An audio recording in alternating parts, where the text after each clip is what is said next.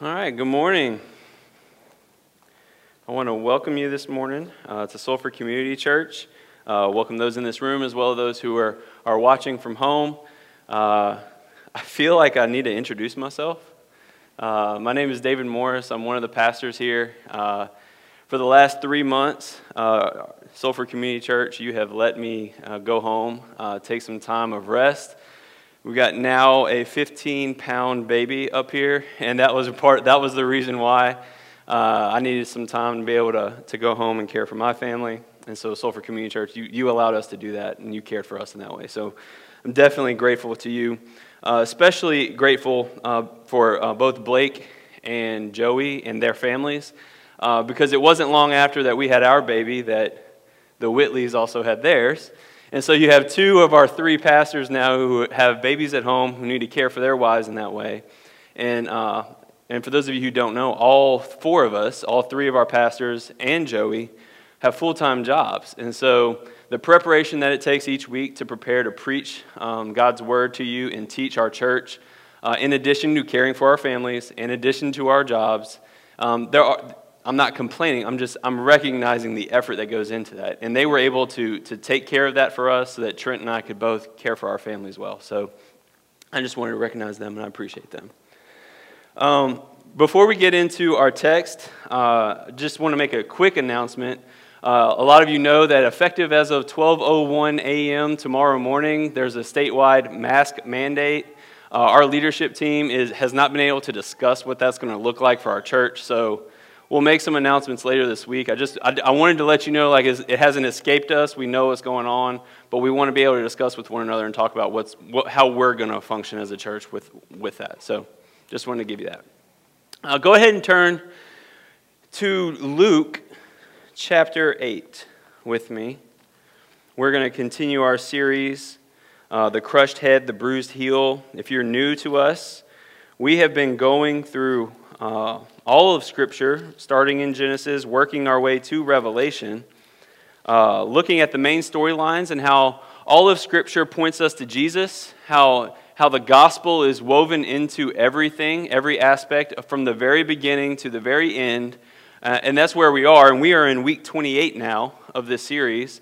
In addition to us doing this, on our website, we produce each week a guide to help further your study into the text that we've been looking at. So the quickest way to get there is to go to sulphurcommunitychurch.com. You scroll down a little bit, and there'll be a current sermon series. You click on that, and it brings you to a resources page.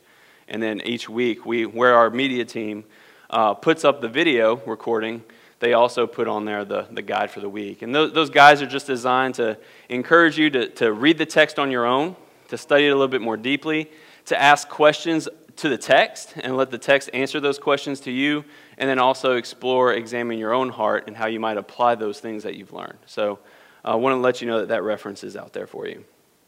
The text that Jason has already read for us this morning, Luke chapter 8, verses 40 through 56, it's a narrative. It's a story. It is Luke's recording of a true event that occurred in the life of Jesus. And this story is recorded in 3 of the 4 Gospels. The only Gospel that does not include this narrative is John's Gospel. So it's one of those things where if you've taken our Bible study methods class, we've talked about this. When you see something repeated, you pay attention. It's important. And so 3 of the 4 Gospels include this story. And honestly, it's actually a story within a story, as you'll see this morning. I'll kind of present it to you almost like we're watching a play. Natalie and I have just started trying to watch Hamilton. With a baby, it kind of takes like a week for us to get 30-minute increments in at a time to be able to watch this. But we started watching it, and I noticed there's an interlude. And that's what I thought of when I was reading this, is we have a main storyline of a man whose daughter is dying, coming to Jesus for hope and out of desperation. And in the middle of that story, we have a little break. And there's another character that's introduced, and there's another story that occurs within that. And so that's the kind of the way this breaks out. And I'm one, if you've been around Sulphur Community Church for a while, you kind of know how my mind works. I like to be structured. I like to be organized and have an outline for you. Well, the story it doesn't allow you to do that. And I shouldn't be taking away things from a story that's written, true events that have occurred, and like, oh, let me give you these simple points to follow. And so we're not going to do that this morning. We're just going to be following along with the story. And it includes a couple of miracles performed by Jesus. Now, during our study of John's Gospel with our church, you remember that we saw many miracles in John's Gospel, and you remember the purpose, why those things were recorded by John. It was to reveal Jesus as God in the flesh, right? John made that explicit statement at the end of his Gospel in chapter 20. He said, I am writing these things so that you may believe that Jesus is the Christ, the Son of God, and that by believing those things you might have eternal life. John's purpose was clear. Well, Luke also has an explicit purpose. His actually occurs for our benefit at the very beginning in Luke chapter 1, verses 1 through 4. He wrote, Inasmuch as many have undertaken to compile a narrative of the things that have been accomplished among us, just as those who from the beginning were eyewitnesses and ministers of the word have delivered them to us, it seemed good to me also, having followed all things closely for some time past, to write an orderly account for you, most excellent Theophilus, that you may have certainty concerning the things that you have been taught.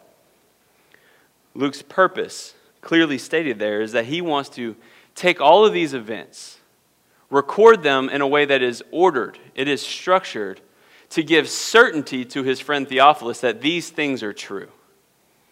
And while that's the explicit statement of Luke, there's also this implicit thing that comes out when you start to look at the way that Luke writes these things.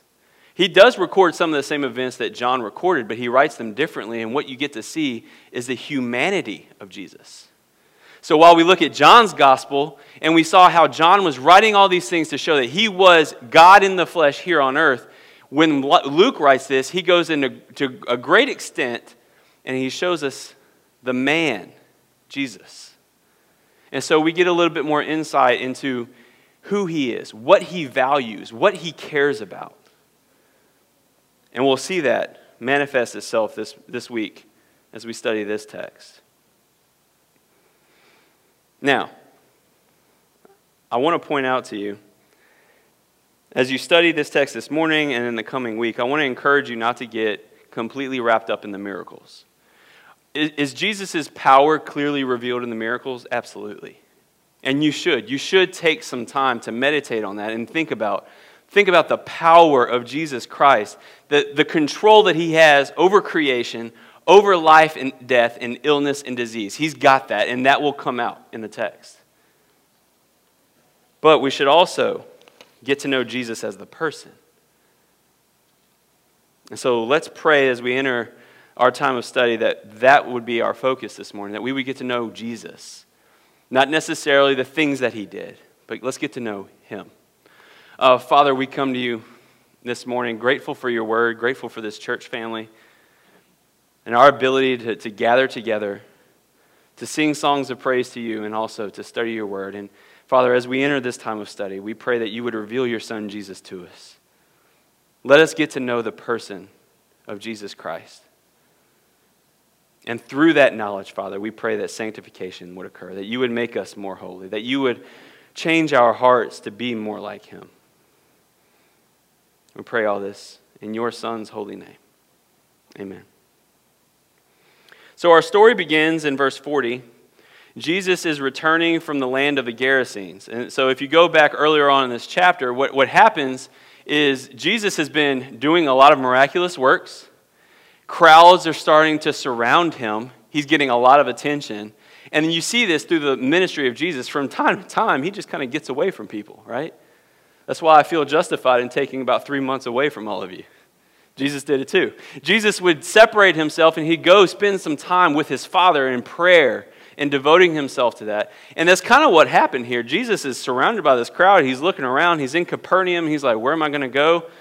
All right, let's hop on a boat, guys. And so they hop on a boat. They go across. He gets to the shore. He comes across a man who's possessed by a demon. The demon's name is Legion.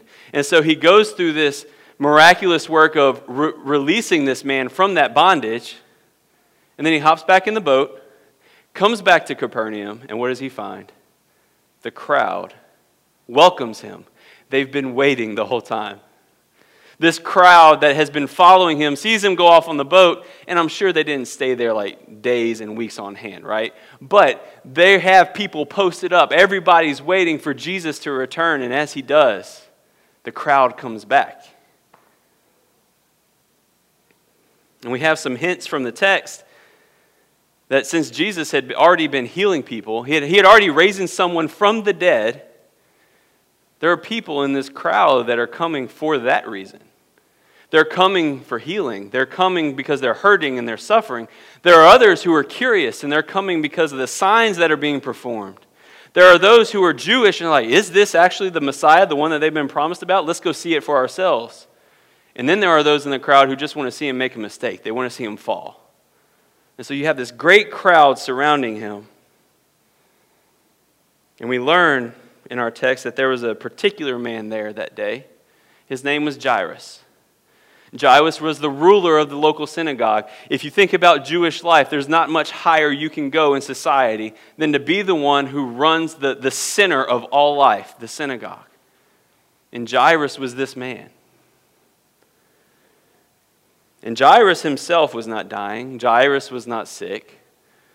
But Luke records for us that his daughter was. And he says it's his only daughter. The emphasis is there for a reason. This is his one and only child, and she is 12 years old. And that's significant because a 12-year-old girl in Jewish custom, this is supposed to be the best time of her life. This is the moment where she's passing now into becoming a woman. She is now eligible for marriage at the age of 12. I know for us, that's like, some of you are thinking about your kids at 12 years old, no way. But that's what was going on at this time, but not for this girl. This girl finds herself on her deathbed. And so Jairus comes to Jesus out of desperation, falls down at her feet, and that would have been a shocking thing for this crowd to see. This is a man who is supposed to represent all of Jewish customs, and he's supposed to represent all of the Jewish religion, and the Pharisees are definitely against Jesus. Jesus has already begun traveling around teaching in the synagogues, and they're going around and they're challenging him, right? They're asking him tough questions, trying to make him trip and stumble in front of everybody, and of course they get proven wrong every single time. But this man, the ruler of the synagogue, comes to Jesus, bows down at his feet, and he, out of desperation, says, "Will you come? Will you come to my home? My daughter is dying." As you think about what led the man to Jesus' feet that day, his position in society no longer matters. The privilege that he has of being the ruler of the synagogue and the high regard that he's held with, he doesn't care about that anymore.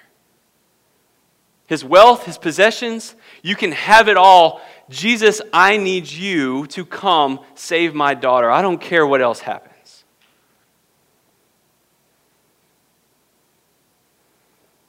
He's driven to falling on his faith before Jesus out of both desperation and hope. The hope because he's seen Jesus, he's experienced it, he's heard of the things that Jesus has done. And if anybody can help his daughter right now, there's only one person, and it's this man. And so you think about Jairus, who's at home praying to God, say, "God, my daughter is sick. What am I going to do?" And then he gets word, hey, the healer's back. The one who had gone away on the ship to another land has returned. You got to imagine the father gets dressed and he runs out of his house, and for whatever reason, he's able to make his way through the crowd to Jesus' feet. He says, "Jesus, I need you. Will you come to my home?" And Jesus responds mercifully to him. He does. He begins to go towards the man's house. And if this were a play, this is where the curtains would fall and we'd have an interlude. We're going to take a break from that main storyline. All we know is Jesus is going to go to the house. But then there's a separate story that comes up. We're introduced into another person, a woman who has had a bloody discharge coming from her body for 12 years. Now think about it. I want to put you in her shoes as a Jewish woman, she is unclean all the time. Think about Jewish law. If you had a bloody discharge, you were considered unclean, and you had to go through a ritual process. Once that stopped, this lady has been in this condition for 12 years. What that means is she has had to isolate herself from her whole community. Not only that, she can't even go into the synagogue to worship, because if she does, everyone around her will be unclean.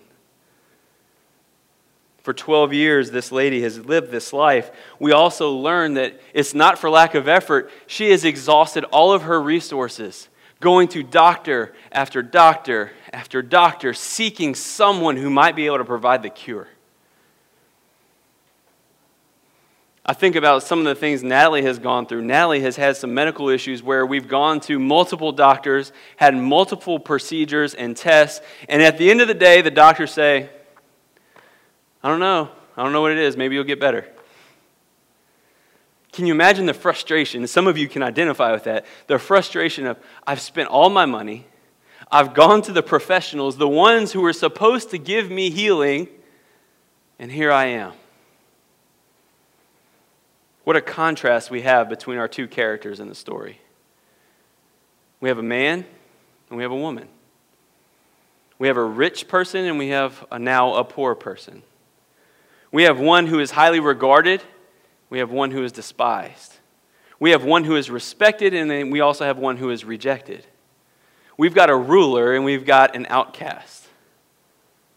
And while they're very different, they also have some similarities that are pretty obvious as you read this text. Both of them come to Jesus in the same way, out of desperation, yet some hope. This woman who has had to live the last 12 years of her life completely isolated from everyone because she is perpetually unclean, pushes through her shame. I want you to notice how she approaches Jesus. She does not come before him. She comes from behind him. Now, I don't know if that's because she's ashamed, that she doesn't feel like she can actually put herself right in front of him to do it, just like Jairus did. I don't know if it's because she's not supposed to be there, right? I mean, you've got a crowd of people and she's unclean. If she touches someone, now they're unclean and everybody kind of knows her situation, so maybe she's just trying to hide that. I'm not supposed to be here right now. Or maybe because of her condition, the crowds are not allowing her access. Maybe they just kind of like parted the sea for Jairus because he's the ruler of the synagogue, right? He's highly regarded, so he can just walk right up to Jesus, but not this woman. And this woman comes from behind and just reaches out desperately. If she could just touch the fringe of his garment, clinging to the hope that she has, that's where she would find healing.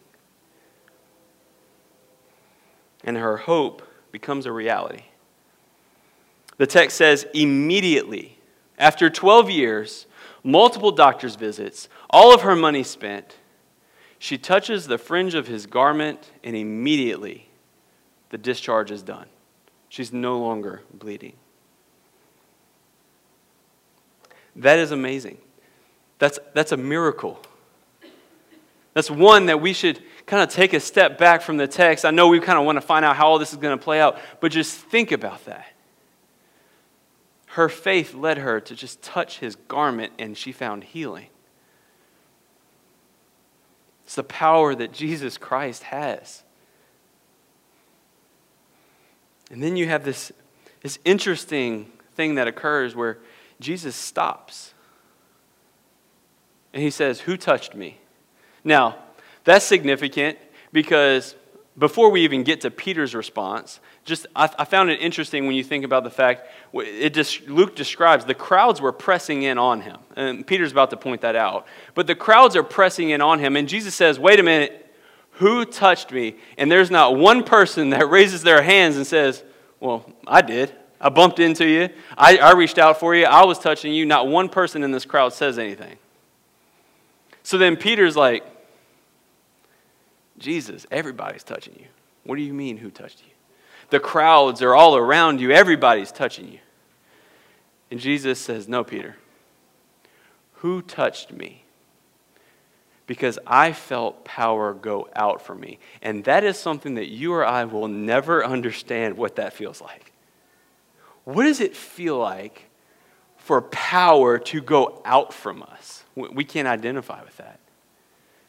It's something mysterious that only Jesus could describe. I mean, the only thing I can possibly think of, I've been on a Marvel kick ever since I got the flu like last year. So I'm quarantined at the home with the flu. We're not going to talk about quarantine, but you understand. Like, I'm just like, okay, do I have any free time? I'm not reading right now because I'm about to fall asleep. Let me watch a movie. I was holding Eli.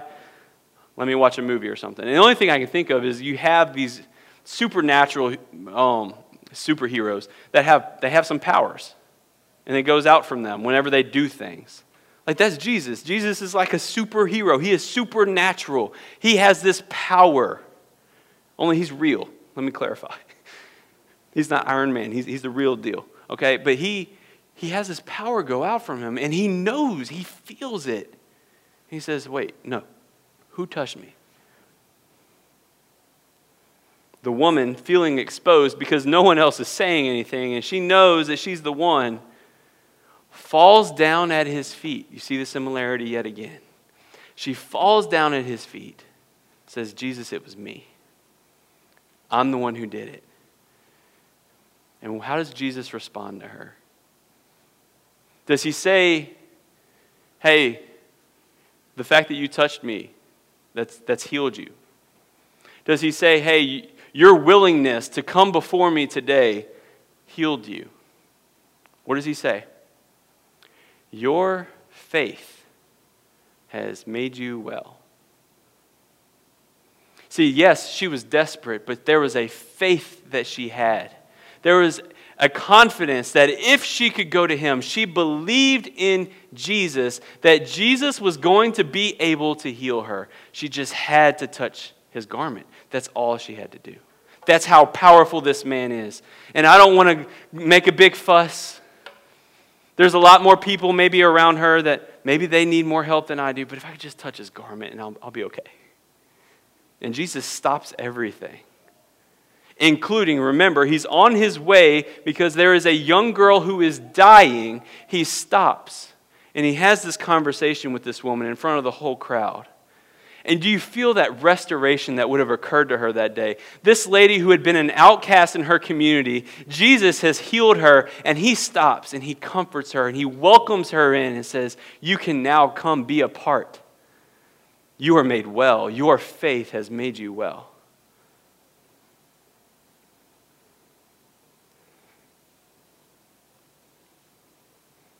Jesus was accessible. He made himself available, even to the one who was on the margins. He was never too busy. And this is something that even this week I was confronted with my job. I asked the question to my staff, do you feel like you can come ask me questions? Because I never want to be the one, when you come and ask me a question, and I respond, oh, I got so much going on, but let me stop everything for you. I never want to be that guy. Jesus was never that guy. Jesus always had time. And he made time for this woman, and he was compassionate. He identifies with the ones who is suffering. He identifies with the one who is hurting. And I point these things out to you, not so that you can self-reflect and think about, okay, well, how accessible am I? How flexible am I? How compassionate am I? That's not where I want you to go this week as you consider the implications from this text. Because that would just be behavior modification, and that is something that will not last. I'm not giving you a list of 3 things. All right, go home and you work on this. Go work and be flexible. So your focus every day is, all right, if somebody comes and interrupts me, let me put it down. Let me be present with them and handle that. That's not what I'm telling you to go home and do, because that's not going to last. But what I am telling you to do is look who Jesus is. I want you to see who your Savior is. Because from the renewing of your mind, as you know Jesus more accurately, you know who your Christ is. Those things that I just mentioned that I'm telling you not to go do right now, those things are going to come. Because the Holy Spirit's going to transform your heart. The Holy Spirit may say, hey, David, look, remember how Jesus has time for you always? shouldn't you also have time for others? It's going to come not from because a pastor said, hey, you got to go be flexible. Hey, make sure you're accessible. It's going to come from Jesus Christ as the one who had time for you, the one who made accommodations for you, the one who is compassionate towards you and can identify with your hurting and your suffering. That's where lasting change is going to come. So I want you to see Jesus. That's what I want you to do. I don't want you to think about all the things that you need to do wrong first. Those things come after. I want you to know who Jesus is first. Now again, if this were a play, our interlude is over. This whole side story is complete. And then the curtains rise, and now we find out the tone has changed. Like, we're going from this miraculous moment where Jesus has just healed this woman, and we're kind of like, yes, the hero did it. And then the tone changes, and that you find out the worst news possible. While Jesus was speaking, is what it says. So there's this idea of, Jesus was never one to just, let me do a miracle, and all right, now let me move on, right? Jesus did a miracle, and then he communicated something about himself using that miracle to authenticate who he was and what his message was. So it says, as he was speaking, we don't know how long that took. If he was long-winded, like your pastors, it could have been 45 minutes to an hour. Whatever it was, all we know is there was a delay in Jesus going to see this girl. And the result is death. A messenger comes from Jairus' home and says, hey, she's dead. Don't bother the teacher anymore. It's of no use. It's too late. What a crushing blow to Jairus. I mean, you got to think, is Jairus sitting there watching Jesus perform this miraculous work thinking, that's what he's going to do for my daughter. I just need to get him there to my daughter, and the same thing's going to happen. And he finds out that his daughter has died. Some of you know that I have a 1-year-old nephew in Baton Rouge. I'll try to get through it, but it's been tough the last couple of weeks. I have a 1-year-old nephew who, 2 Sundays ago, he had been having some episodes of very intense pain. He would curl up his back, hold his head. He was in pain. His mom and dad didn't know what was going on. They had already set up an appointment for him to see a doctor, but it could not last anymore. They had to bring him to the hospital. They do a scan. They find out that this 1-year-old child has a tumor a little bit smaller than a golf ball at the base of his brain, causing this pain. Within 2 days, surgery is scheduled to remove this tumor. And then we know that what that means, more than likely, and the doctors told the family even leading into the operation, because of how aggressive this tumor is, we're pretty confident it's going to be cancer. And so I'm thinking about each week as we got those updates, blow after blow after blow. And I'm just thinking like, man, I'm starting in my own heart feel hope escape. I want so badly for the news to be positive. I wanted to come back and say, good news, we got it out and there's nothing he needs to worry about anymore. Or hey, guess what? It was a tumor and it was causing some discomfort, but good news, it's not cancer. Tuesday of this week, we got the confirmation that yes, it is indeed cancer, and we're waiting for the treatment plan to come with the St. Jude diagnosis. But see, the difference is he's still alive, right? Like my nephew, Colton, is still alive. And I'm not his father, but I am a father. And I can identify with what that would feel like when you feel like you were this close to saving your child's life. All Jesus had, if he had come just a little bit sooner, we would be celebrating just like that woman was in town.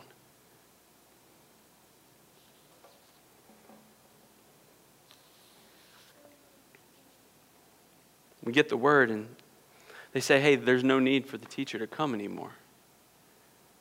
It's too late. But hope is never lost with Jesus. In fact, I will go to the extent of saying hope is only found in Jesus. You see, you look back at the woman scenario, she was going to all these doctors, and has God providentially allowed for technology and science to be able to figure out how to treat people? Absolutely. But there gets a point where there's that one bit of bad news that doctors can do nothing about. And that's that announcement of death. And that's what's occurred with this 12-year-old girl, but not for Jesus. Jesus says, hey, don't be afraid. Believe, and she will be well. When Jesus gets to the house, I told you this story is recorded in 3 Gospels. If you look at Mark's Gospel, he describes it as chaotic. There's a lot of commotion as Jesus is approaching the house. And the reason that is, in their culture, they would have had professional wailers, professional mourners. You would have had people lamenting for a living. That's what they did. They would go to the funerals and they would cry and they would scream. And it was a part of their tradition that this would have happened. And because this man was wealthy, the wealthier you were, the more people you would have come do that. So as Jesus is approaching, all that's going on in front of him. Not to mention he's bringing with him who knows how many from the crowd, because now Jesus has basically said, hey, don't worry about it.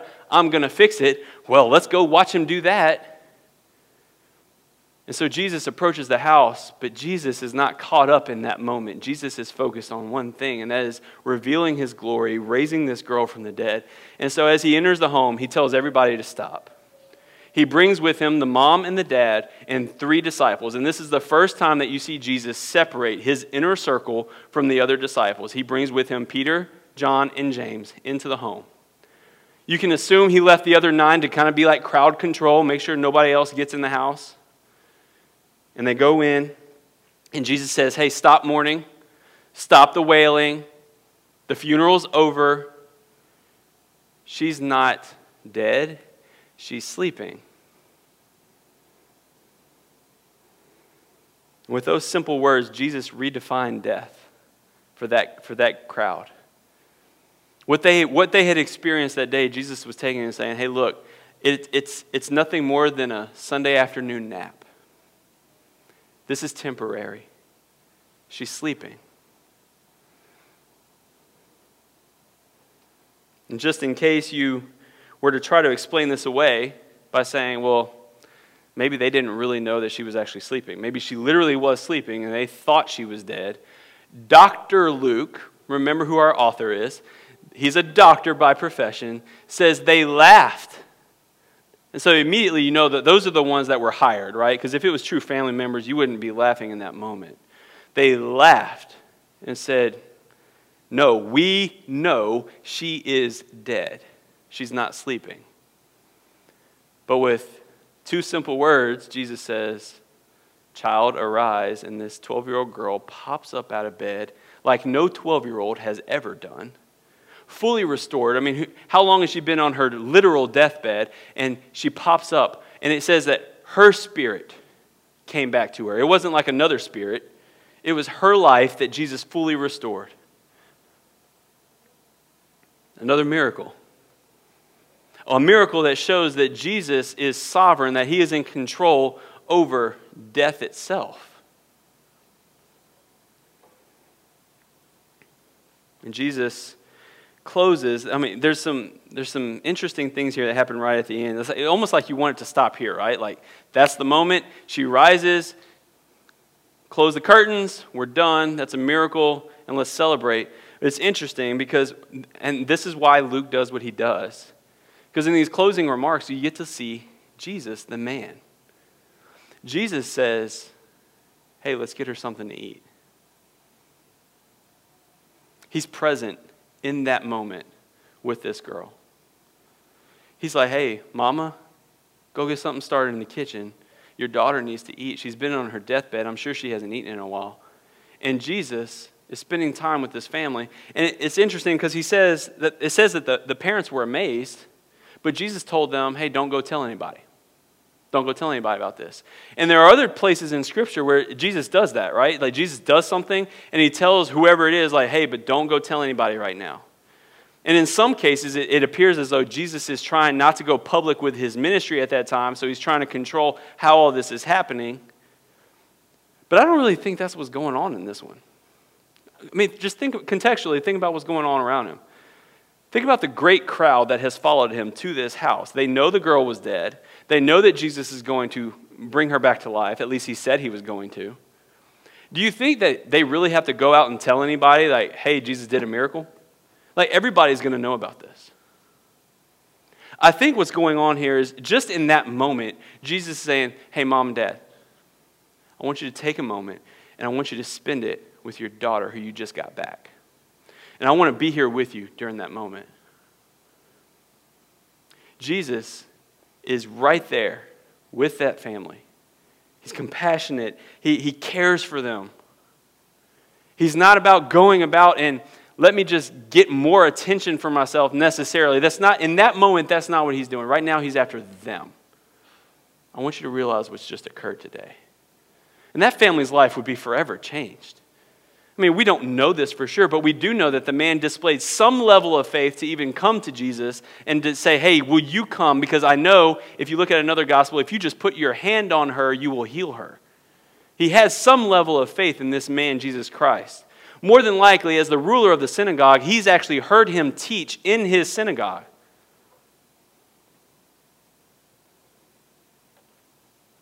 The implications here for us this morning, as we think about this text, and think about this event that occurred in the life of Jesus and the people that were involved is, first of all, Jesus is accessible to you too. He's available to you. He's compassionate towards you. He can identify with your suffering. He can identify with your pain.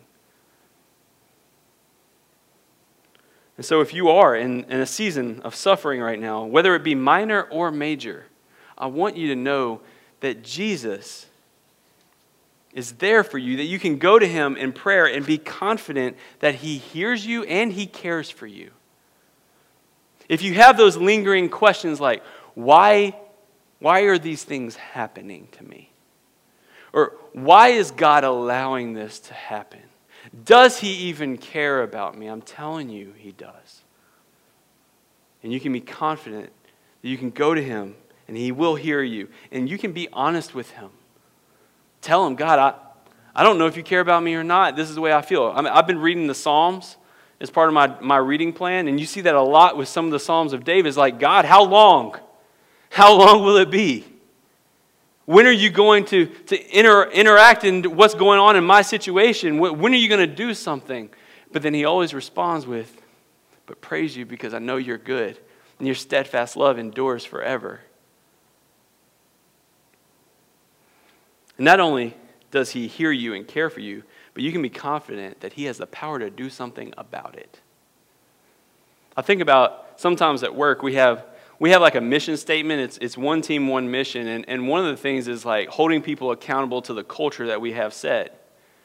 And there's been a couple times where I've heard someone complaining about someone in another department to someone who has no power to do anything about it.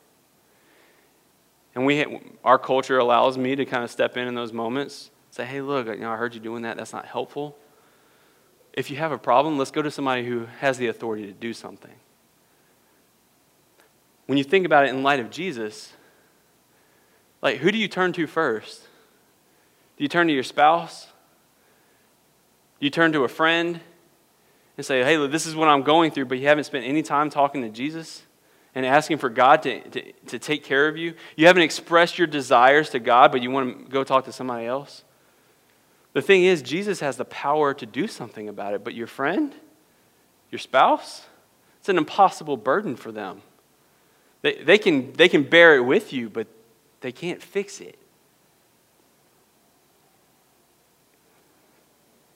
And so you can go to him, and if it's within the will of the Father, he can do something about it. If it's within the will of the Father that you continue on in your suffering, he can also do something about that. He'll give you the strength that you need to go through it, to press on, knowing that ultimately it will come out for your good. The greatest implication in this text, obviously, is the revelation of Jesus' power over death. And what hope that brings. To both the woman and the child, faith in Jesus' power over death brought them healing. For us, it is through faith in Jesus' death and resurrection that we find our hope. That our lives are restored, that we are healed, and one day the power and effect of sin will be no more. So for those of us who have trusted in Christ to deliver us from our death penalty, what is death? We shall not fear it. Because see, for us, death is just an entryway into the eternal. Death is gain. Because we get to be with Jesus. So we have no fear. It's temporary, like a Sunday afternoon nap. May we be faithful stewards of this life that He's given us here on this earth, as we long for the eternal joy and glory with our King, our Savior, our Lord. I want to close, and as we enter into a time of prayer and singing a song of worship, to reflect on what we've learned today, what God has shown us, I want to read from a psalm written by David to kind of prepare our hearts for that. It's in Psalm 34, if you want to turn there with me.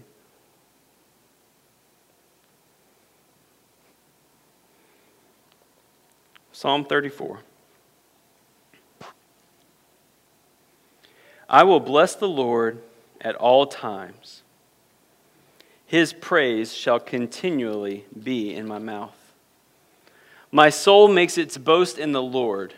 Let the humble hear and be glad. Oh, magnify the Lord with me, and let us exalt His name together. I sought the Lord, and He answered me and delivered me from all my fears. Those who look to Him are radiant, and their faces shall never be ashamed. This poor man cried, and the Lord heard him and saved him out of all his troubles. The angel of the Lord encamps around those who fear Him and delivers them. Oh, taste and see that the Lord is good. Blessed is the man who takes refuge in Him. Oh, fear the Lord, you His saints, for those who fear Him have no lack. The young lions suffer want and hunger, but those who seek the Lord lack no good thing. Come, O children, listen to me. I will teach you the fear of the Lord. What man is there who desires life and loves many days, that he may see good? Keep your tongue from evil and your lips from speaking deceit. Turn away from evil and do good. Seek peace and pursue it. The eyes of the Lord are toward the righteous, and His ears toward their cry. The face of the Lord is against those who do evil, to cut off the memory of them from the earth. When the righteous cry for help, the Lord hears and delivers them out of all their troubles. The Lord is near to the brokenhearted and saves the crushed in spirit. Many are the afflictions of the righteous, but the Lord delivers him out of them all. He keeps all his bones. Not one of them is broken. Affliction will slay the wicked, and those who hate the righteous will be condemned. The Lord redeems the life of His servants. None of those who take refuge in Him will be condemned. Father, we come before You, and we want to tell You that we're going to bless You at all times. That Your praise will continually be on our lips. Father, we know that in order for us to be able to honestly say that You would have to do something in our hearts. There are moments where hope escapes us. There are moments where we take our eyes and we remove it from You, and we look at what's going on around us, and we get caught up in that, forgetting who You are. But Lord, as we've seen in this psalm, we know that You are near to the brokenhearted, and that You save the crushed in spirit, that when we cry out to You, You hear us. Jesus, thank You for Your compassion extended towards us.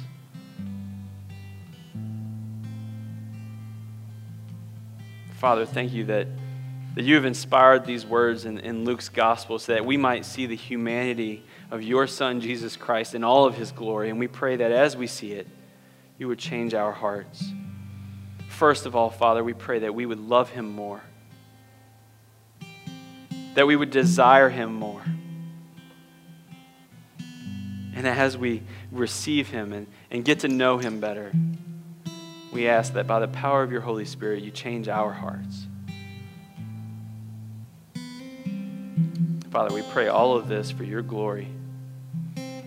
As we look forward to the eternal, one day when we won't fear death, we won't have any death or sin around us. Just eternal joy and union with our King, with our Savior, with our Lord. As we go into this time of reflection and singing, Father, God, I pray for our church that we would respond with hearts full of joy, responding in worship and adoration and praise to who you are. And thank you, Jesus, for dying for us. It's in Jesus' name we pray. Amen.